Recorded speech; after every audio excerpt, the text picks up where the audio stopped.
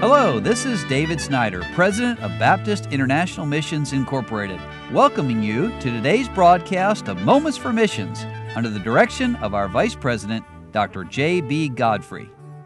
Well, Tom and Kelly Harmon are serving the Lord in South Africa. They spent a time in Tanzania, but the Lord moved them down to South Africa.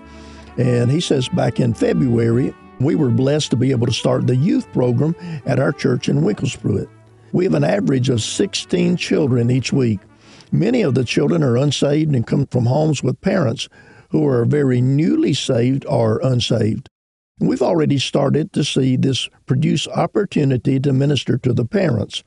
We're studying the Bible with a focus on apologetics and teaching the children a biblical hermeneutic so they're equipped to dig in and study the Bible on their own. And by the way, many times on the mission field, the works start by reaching young people and via the young people to their families and friends. Well, Brother Harmon says, I've started discipleship with 3 men from the church. One of the men has struggled with alcohol and 2 months ago went into the hospital with seizures and an infection. And since coming home, he's communicated the desire to quit drinking. We're studying the book of Mark. He seems eager to learn about God and hopeful for a changed life. One of the other men had a work accident 5 weeks ago, resulting in amputation of 2 toes. And this has delayed our time together, but I'm seeing God use this circumstance to grow his faith and knowledge of God. A month ago, the 3rd man failed and had a seizure. They do not fully know what caused it, but now he's home and doing well. His wife is not saved, and it causes a lot of discouragement. He's questioning God's hand in his life, and this has opened up the door for me to come alongside and walk him through God's hand in all these things. And of course, trials rarely feel good, but few things come close to the results that trials produce in our lives.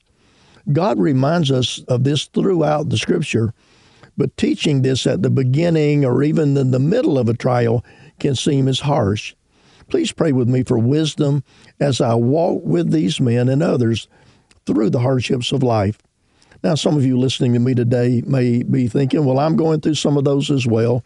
Well, God does not bring things into our lives accidentally. They're to help us know God and to grow in his grace. And let me come back now to the Harmon's news. They said since November of last year, we started scouting for places to purchase gospel tracts. The local bookstores offered a limited amount at a high cost. We got quotes for printing tracts, which amounted to about 49 cents per tract. And a couple of weeks ago, we spoke with a missionary an hour away because we knew he was working on getting a printing ministry up and running. He informed us that he has hundreds of thousands of tracts in many local languages, including English. And we went to his warehouse this last week, and he gave us 40,000 tracts for free. Plus, we were able to purchase some of the Reformers' unanimous books from him.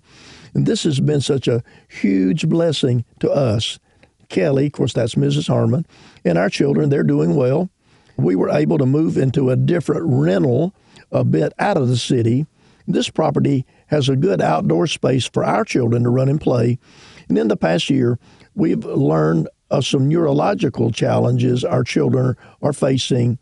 So pray for the Harmons as they serve the Lord together, as they give out the tracts, as they reach people who are unsaved, and as they disciple their people there in South Africa. They ask for prayer for wisdom and discernment in the ministry, for spiritual growth for us, that is the family, and for those to whom they're ministering, and that the Lord would give them unhindered opportunities to share the gospel in their community.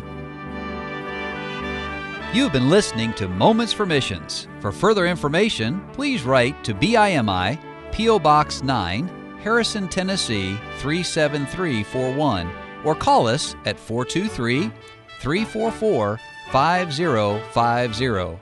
Or you can visit us online at www.bimi.org. Until next time, may the Lord richly bless you.